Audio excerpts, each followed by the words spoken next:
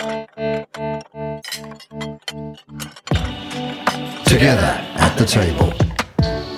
The podcast from Integrity Music, where people around the world sit at their tables and talk about life in all its colors. Not to judge, but to love, share, listen, and learn. Whether you're rich or poor, we all sit at a table. And when we gather, everyone has a part to play in the conversation. So join us now as we share stories together at the table.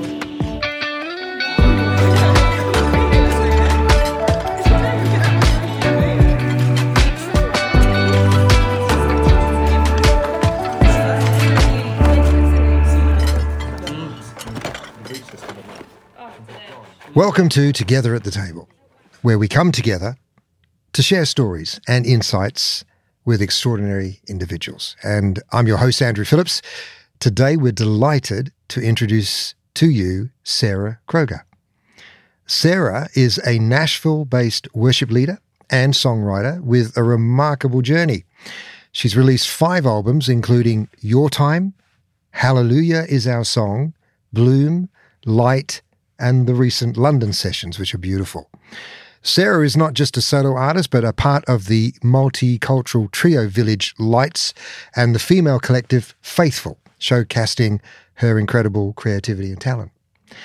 Sarah's love for music began early thanks to her parents' involvement in worship ministry. However, Sarah kept her musical gift hidden for years due to experiences with bullying, anxiety, and shyness. Everything changed when she encountered Jesus through worship at a youth conference, and worship became her unique language with God, opening her heart and inspiring her to give her musical gift back to the Lord. Now Sarah passionately leads worship events around the world, bringing together people from diverse cultures and backgrounds under the banner of Jesus. Her music creates a safe and prayerful space where people can profoundly encounter the heart of God. And as a contemporary worship leader, Sarah Kroger brings a fresh language to people's relationship with Jesus, inspiring vulnerability, intimacy, and honesty. Join us as we sit down with Sarah Kroger and explore her incredible journey and the power of worship. Sarah, welcome to the table.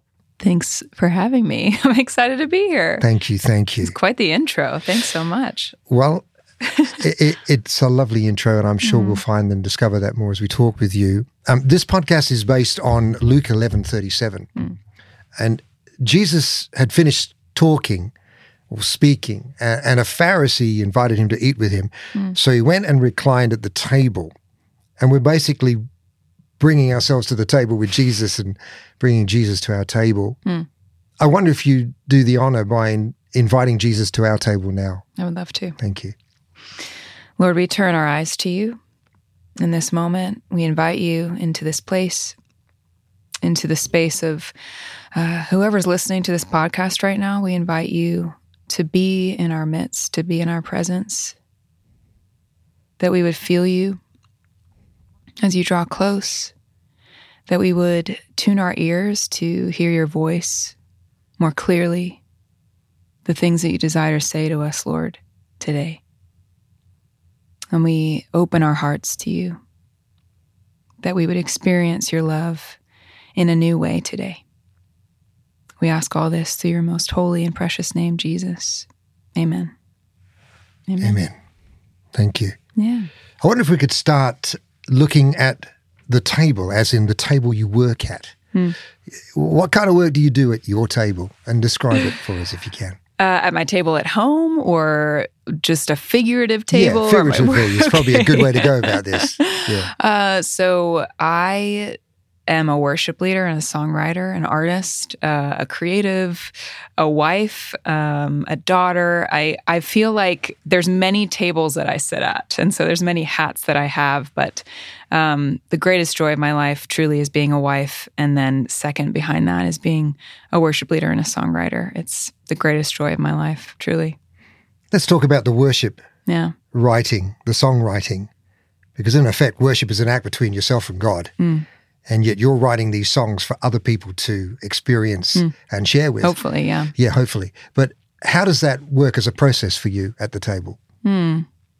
I think it always starts with prayer, or at least I hope that it always starts with prayer. That's what I would hope that it does, through an experience that I have with the Lord. A lot of where I get my inspiration from comes from my prayer life, comes from just having conversations with God, or just spending time in meditation with the scriptures, or with like a book that's inspiring me right now. It happens to be the author Henry Nouwen. I love reading his works, and I find a lot of peace and a lot of solace in reading those books of his. And I don't know. I guess it just comes from living life. A lot of my songwriting inspiration just comes from day in, day out, living life with the Lord, trying to be present at his table, as often as I can, and sit at his feet and learn from him,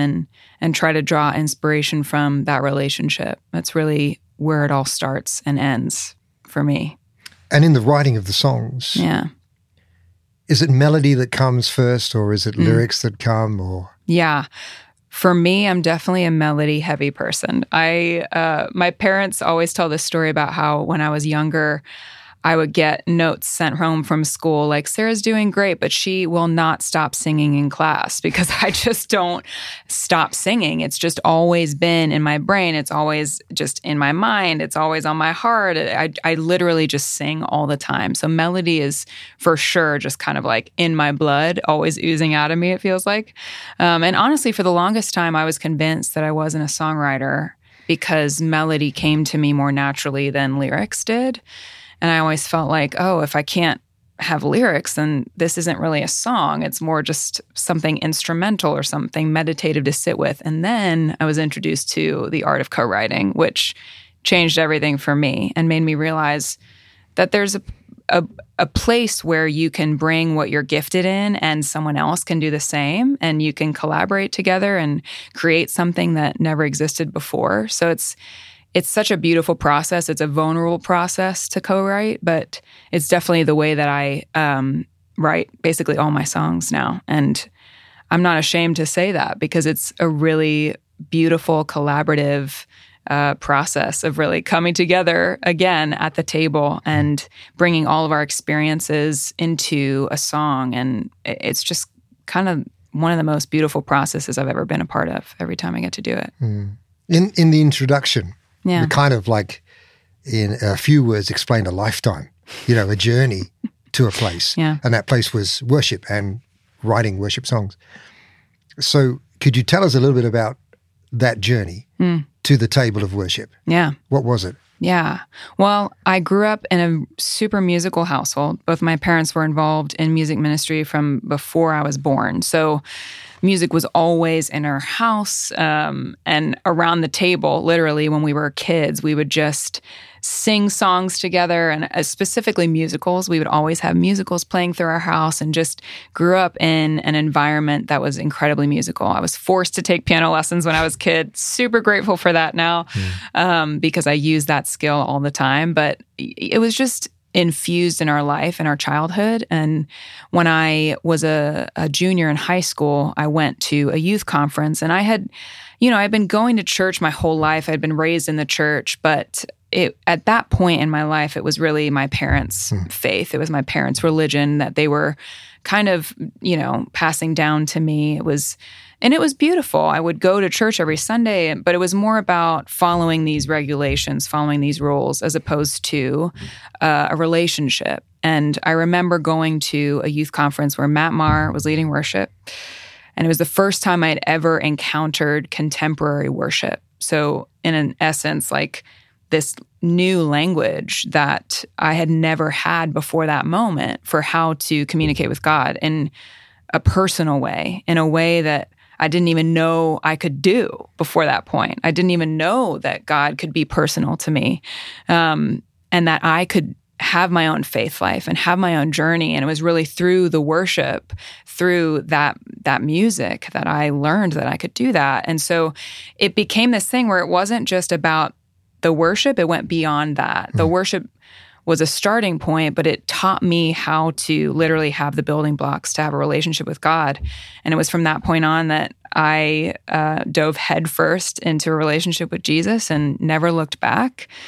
And kind of throughout the years following that, I had struggled with bullying in elementary school. And for a long, long time, I refused to sing in front of anybody. I had a gift for music. I think I always knew that I had a gift for music, but I was too terrified to share it with anyone. And at that conference, there was a speaker actually who said, if you have a gift from God and you're not using it, you're denying the glory of God within you.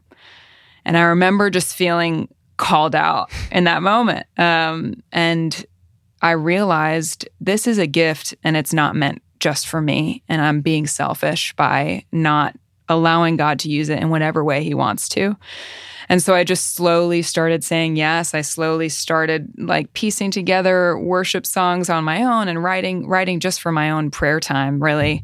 And then leading worship at my youth group and just slowly, day after day, week after week, I just started gaining more and more confidence. And it led me down the path of leading worship at the church down the road, and then the conference across town, and then the conference across the globe. I mean, now I've been all over the world doing this, and it's incredible to kind of look back on that time and be able to see how the Lord was so patient with me, but also inviting me into this path that I never could have created for myself, and inviting me to say yes to a wild journey, again, that I never could have planned for myself.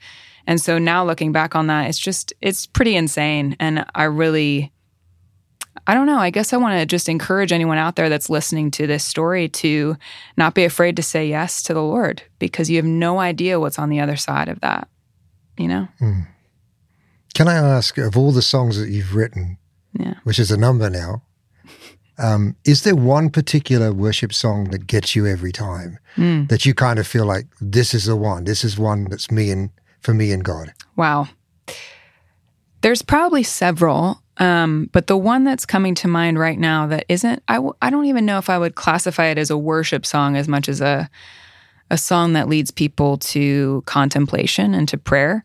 Maybe that is worship. I don't know. Maybe we don't need to be so strict about what our definitions of worship is. It's not a corporate worship song. Let's just say that. That song is a song of mine called Belovedness. And it was based on a season in my life when I did not believe in my belovedness. I did not, I struggled with my identity as a beloved child of God. And I was owning a lot of other things about my life before owning my identity as a beloved child of God. I was owning the lies that had been told to me or that had been said about me or that I believed about myself. I was owning fears that I had. I was owning what society was telling me I should be in order, and what I should accomplish in order to be loved or accepted. And I was owning all of these other things and living out of that rather than living out of my identity as a beloved child of God. And there is truly a difference. And so I read a book by Henry Nouwen called Life of the Beloved, and it kind of set me on this journey of realizing and discovering these things about myself and learning how to live as a beloved child of God. And so this song kind of came at the tail end of that journey. I think I'm still on that journey, but I had done a lot of therapy, a lot of spiritual direction, a lot of just day in and day out work with that. And this song, Belovedness, kind of came out of that journey. And it really kind of follows that same guideline of just stop owning the things that were never your identity to begin with. Own the fact that you are loved by God and that there's nothing that you will ever do or that has been done to you that could ever take that identity away. That's really what that whole song is about. And every single time I sing it, I feel like I learn a deeper piece of my identity, and I get even like another glimpse at the way that God sees me, if that makes sense. Even just a glimpse. That's what I always say when I introduce this song. Like, even just a glimpse of seeing how God sees me as his beloved child would be enough. And so every time I sing it, it's like I get another glimpse, another angle, a deeper level to his love for me. And so, yeah, I hope that when people hear that song that they get the same. Can you just sing a little bit now? Sure, I could sing the chorus. That'd be lovely. He says you're mine. I smiled when I made you. I find you beautiful in every way. My love for you is fierce and unending. I'll come to find you, whatever it takes. My beloved, it's time to own your belovedness. Thank you so much for sharing that. Welcome. Let's stay on the table thoughts for a while, and I want to ask you about your family table. Now, I guess that's, your family as in the one you grew up with and the one you're in now. Can you tell us about some of the things that are special around your family table? Growing up, I remember just the importance of dinner every single night and gathering as a family every single night around the dinner table. I just remember it being such a beautiful opportunity to share about our days, share about our highs and our lows, and love one another in that. And so I just have this really profound memory of that from my childhood. It really set such a foundation for family life. Outside of the dinner table, there could be chaos all day long, but every single day we knew, okay, at least for this hour long that we have to eat dinner together, we're just going to be together. And honestly, when I was growing up, we didn't have cell phones. So it wasn't like all of us were scrolling or trying to be in touch with other people. It was literally, we were just at the table and we just got to eat together and laugh together and sing together and cry together and just break bread. And it was really, like I said, it really set the foundation for my life. And so now with my husband and I don't have children yet, but we do eat dinner together every single night. And it's the same kind of thing. We get to share and break bread. And it's been the foundation for our marriage is being able to sit at that table. And oftentimes we also start the day together because we both work from home. So we start the day together at our table as well and have coffee together and just kind of wake up together. But it's really set the foundation for our relationship and continues to do so. And I pray that, God willing, if we're able to have children one day, that we're able to set that same foundation for them.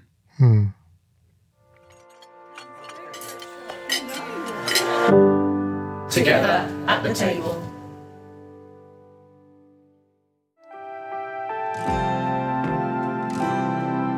Sarah Kroger's new EP, Light Has Come.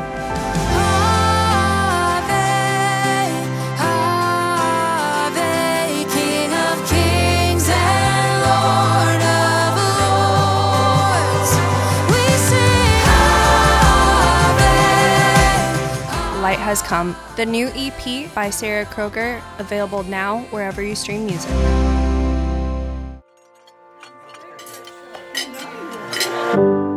Together at the table. Hi, Andrew Phillips here. We've put together a resource for you to take your podcast experience to the next level. You can now bring the heartwarming conversations from our podcast to your very own table. Introducing the Together at the Table PDF listening guide. This guide provides a deeper insight into our series and offers you the chance to host your very own Together at the Table gathering. Inside, you'll find all the thought-provoking questions we discuss in every episode. Use these questions to create meaningful conversations with your friends and family, just as we do on the podcast. It's a great way to connect and grow together.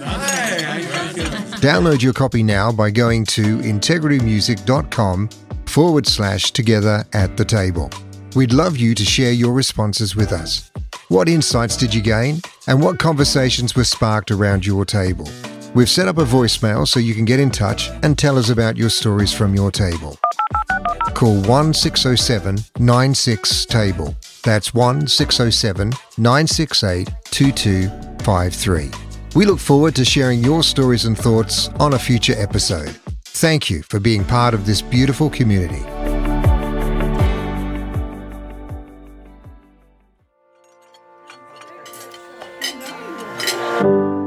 Together at the table. Jesus often dined with various people, different people,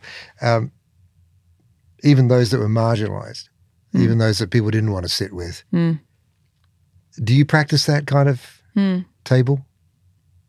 I wouldn't say in our family home we do, but there have been several times where I've been able to volunteer at homeless kitchens or homeless shelters or things like that.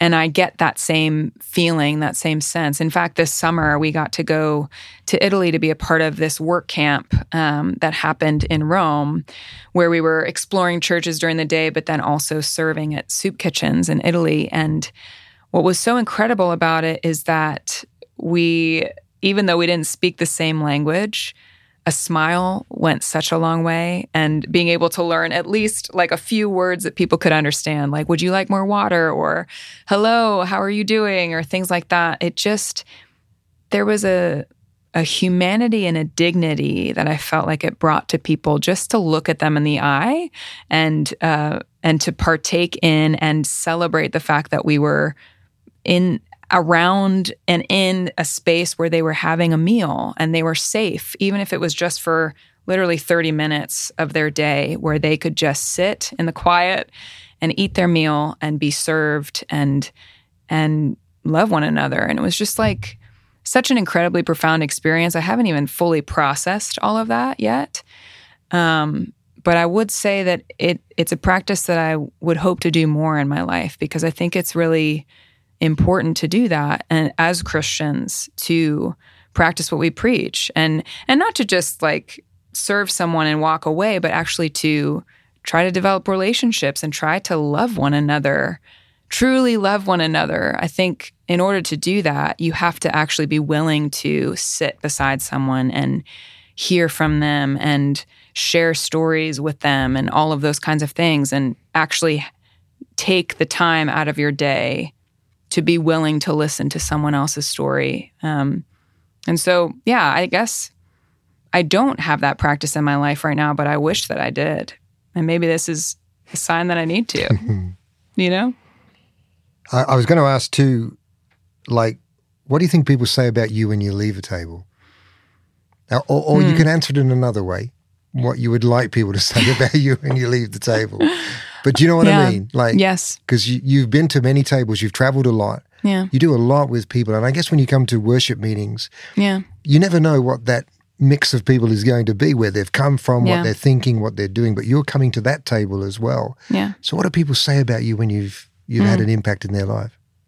I would hope that people say that I listened, that I was a good listener, because I really do love hearing people's stories, and I love hearing their perspectives and learning from different people and where they came from and how they were raised. And I just think that that enriches your life when you can hear someone else's story and kind of, for me, it expands my perspective on the world, and it challenges my perspective on the world, because sometimes I think if we're by ourselves or just kind of like in our own little corner, or only surrounding ourselves with people who think like us, which is really easy to do in this day and age, then we get siloed and we get kind of in our own little bubble, and it can be super easy to just kind of see the world in one way. And I think what I hope that I do when I find myself around various tables is that I listen, I ask questions, and I actually make people feel like I care about their perspective and where they come from, and that it's worthwhile to share your story. And so I guess, I guess that's what I hope people come away with when they've encountered me, is that I cared, that I cared about who they are. And it wasn't just about what I can bring or what I can offer, but what they can offer me in my life. If you could bring something to the table today, leave something here and maybe give it to me, or just leave it, what would it be? My immediate reaction is one of my really good gluten-free baked good. Lovely. Because I'm gluten-free. That I'd like. And not everyone is gluten-free. And I want the world to know that just because it's gluten-free doesn't mean that it's bad. So I would say probably something that I've homemade. I really enjoy baking for people. I really do. I think it's kind of like a little bit of a labor of love, and it takes a lot of time, and it takes concentration and chemistry and doing it right. And it's like one of my favorite things to do in the world when I'm invited to a dinner party, to bring a really good dessert and to share that with people. And there's nothing like bringing a dessert and seeing people react to it in a positive way. It's like love embodied, literally. So I guess that's what I would bring. I'd be happy. That'd be lovely. If I was going to ask you too about the worship table that you prepare, you prepare many a worship table where you're trying to bring people to the throne and to see Jesus. Yeah. What are you trying to do? And how do you know when you've presented that moment or that worship moment that it's done its job? That's a great question. I think for me, my goal every single time I lead worship is that they would not see me, but that they would see God. That it's not about me, it's not about my name, it's not about my songs, it's not about how good my voice is or how bad it is even, but that they would be not distracted by any of that, that they would be led straight to the feet of God. That's my goal. Every single time I lead worship, that I would be able to disappear and that it would truly just set a table for an encounter, a moment of encounter with the one who loves them more than anyone on this planet, on this earth, and that they would experience that love. So that's really my goal, is just to set the table and like kind of silently back away and allow just time and space for them to encounter the one that loves them. That's a beautiful thought. In all the tables that you've sat on in time, is there a lifetime memory you have at a table? Something that happened that you'll never forget? A lifetime memory that happened at a table. I got to think about that for a second. A lifetime memory that happened at a table. I think a lifetime memory that I will never forget. There's many. Because like you're saying, I've sat at many tables around the world. But I think the one that I will never forget is at our wedding. We had a long table with our bridal party and all of their couples and everything. And we kind of sat at the head of this room. And I just had this moment where I got to kind of just watch everyone who didn't know each other sitting at these tables, eating a meal, and all of it brought together because of our love story, because my husband and I loved each other, and this moment was happening because of that and because God brought us together. And it was just this, like, I think our wedding day was just this moment. I'm getting emotional just thinking about it. It was just this moment of love that was poured out upon us that I will never be able to repay, ever. I will never be able to repay. Everyone who drove and flew to our wedding, I've been married 8 years. Like, why am I still emotional about it? But it was such a tangible experience of the love of God for us. That was probably the most profound table I've ever sat at. So to everyone who was there, thank you. Thank you for sharing that. We have a couple more questions. and hopefully we won't be crying. No, let's be happy. No, I love the fact that the tears come, because the tears, as someone once told me, tears is only a sign of great love. So that's how I see tears. Praise God for that. Yeah. Who would you like to sit at the table with if you could? If you could invite anyone living or historical to your table for a meal, oh my gosh, who would it be? And what would you hope to discuss or learn from that moment? I've been asked this question a couple of times, and my answer is almost always the same. So I would absolutely love to sit with Mother Teresa and just kind of be in her presence, just kind of be in her aura and listen to her talk about how she views God and the world and people. I just think her life was so incredibly inspiring. The way that she loved the poorest of the poor with the love of God, but also the way that she, for I want to say 10 plus years, literally went through a dark night of the soul where she didn't hear from the Lord for many, many years. I don't know how many people know about that part of her story, where she just walked through utter silence and darkness with the Lord and still did the work that she did. And so just to like learn from her, I think would be really fascinating. So her, and then maybe, I don't know, maybe someone really funny. I really enjoy laughing. So I can't think that would be a random table to have like a comedian and Mother Teresa. That would be kind of fun though. I can't think of one off the top of my head right now, but I don't know. Mother Teresa for sure. Yeah. I've been to Calcutta actually. And really? my father was born there. Oh my goodness. So I have actually been to where Wow. Mother Teresa's place was. And it's only if you go to Calcutta you can understand the depth of love that you have to have for those that are lost. And there was a guy that impacted my father who was a Canadian guy who went as a missionary to Calcutta. And he gave up a really good job as a radio presenter to go and be a missionary. And so he goes to Calcutta and he starts preaching on the street. And while he's preaching, an Indian man comes up to him and he says, "Excuse me, sir, we don't need another God in India. Wow. We've got plenty. What we do need is a hospital and a school." And that's what that man did. Wow. He made hospitals and schools, and children that lived on the streets and in the gutter became doctors and my teachers gosh. and missionaries went all around the world. So Wow. not just Mother Teresa, but many Yeah. people in that place of pain have changed the world. Wow. What an incredible story. Absolutely. I have a final question. It's the question.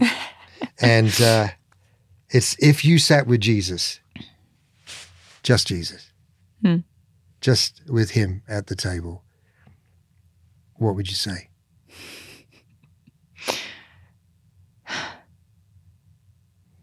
Again, my immediate reaction is thank you. I'm so emotional today. I'm sorry. It's okay. His love is it's the best gift I've ever received. And I'm so grateful. Even when I'm struggling and even when I'm questioning things and having a difficult time, his love is undeniable and unshakable in my life. And I'm just so thankful. So thankful that I've met him and that I have him in my life, no matter what. So I think that's where it would start. And then maybe from there, we'd go into all kinds of things because he's my best friend.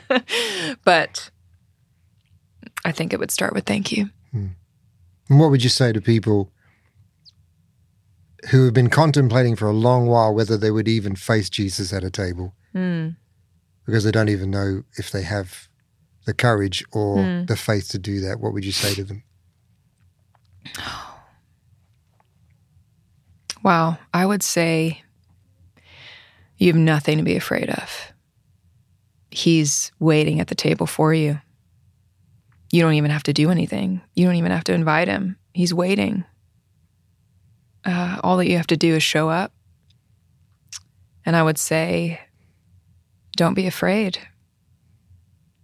There's a lot of people who think that Jesus is someone because he was misrepresented by Christians to them. And there's a lot of people who've been hurt by that. But I would just say to them, I'm so sorry, first of all, for the ways that you've been hurt by people who have misrepresented who Jesus was to you, but that was never him. And if you want to find out who he is, there's a table where he's sitting, waiting for you. and longing for you to just come and be open and to love you. So I would say, run to that table and don't be afraid and allow him to love you. Sarah, thank you for coming to the table today. Thanks for having me. Thank you.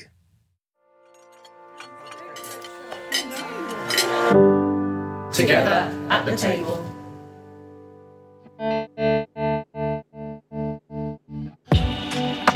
Together at the Table is an Integrity Music podcast and hosted by Andrew Phillips. The show is produced by Lasting Media Group. Our executive producers are Andrew Phillips and Jason B. Jones. Special thanks to Callie Argent, Bruno Balduino, Olivia Buchanan, Madison France, Alicia St. Gelais, Robbie Moore, Matt Lott, Noah Newman, and John Schneck. Our theme music is Good God, Lo-Fi Version by Special Music from their upcoming album, Still Worship, Lo-Fi Volume 2. To listen to more lo-fi and Christian instrumental music, search for Still Worship wherever you listen to music. To learn more about Together at the Table, as well as Integrity Music, visit integritymusic.com. And to get more involved with the show, follow us on socials at Together Table Pod. We've also set up a voicemail at 1-607-96-TABLE.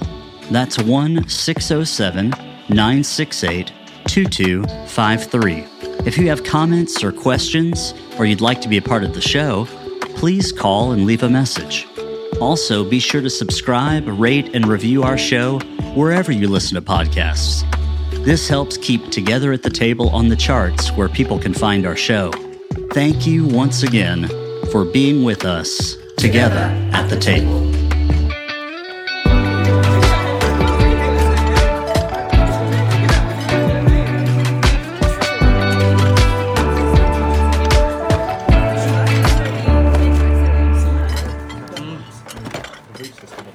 Oh,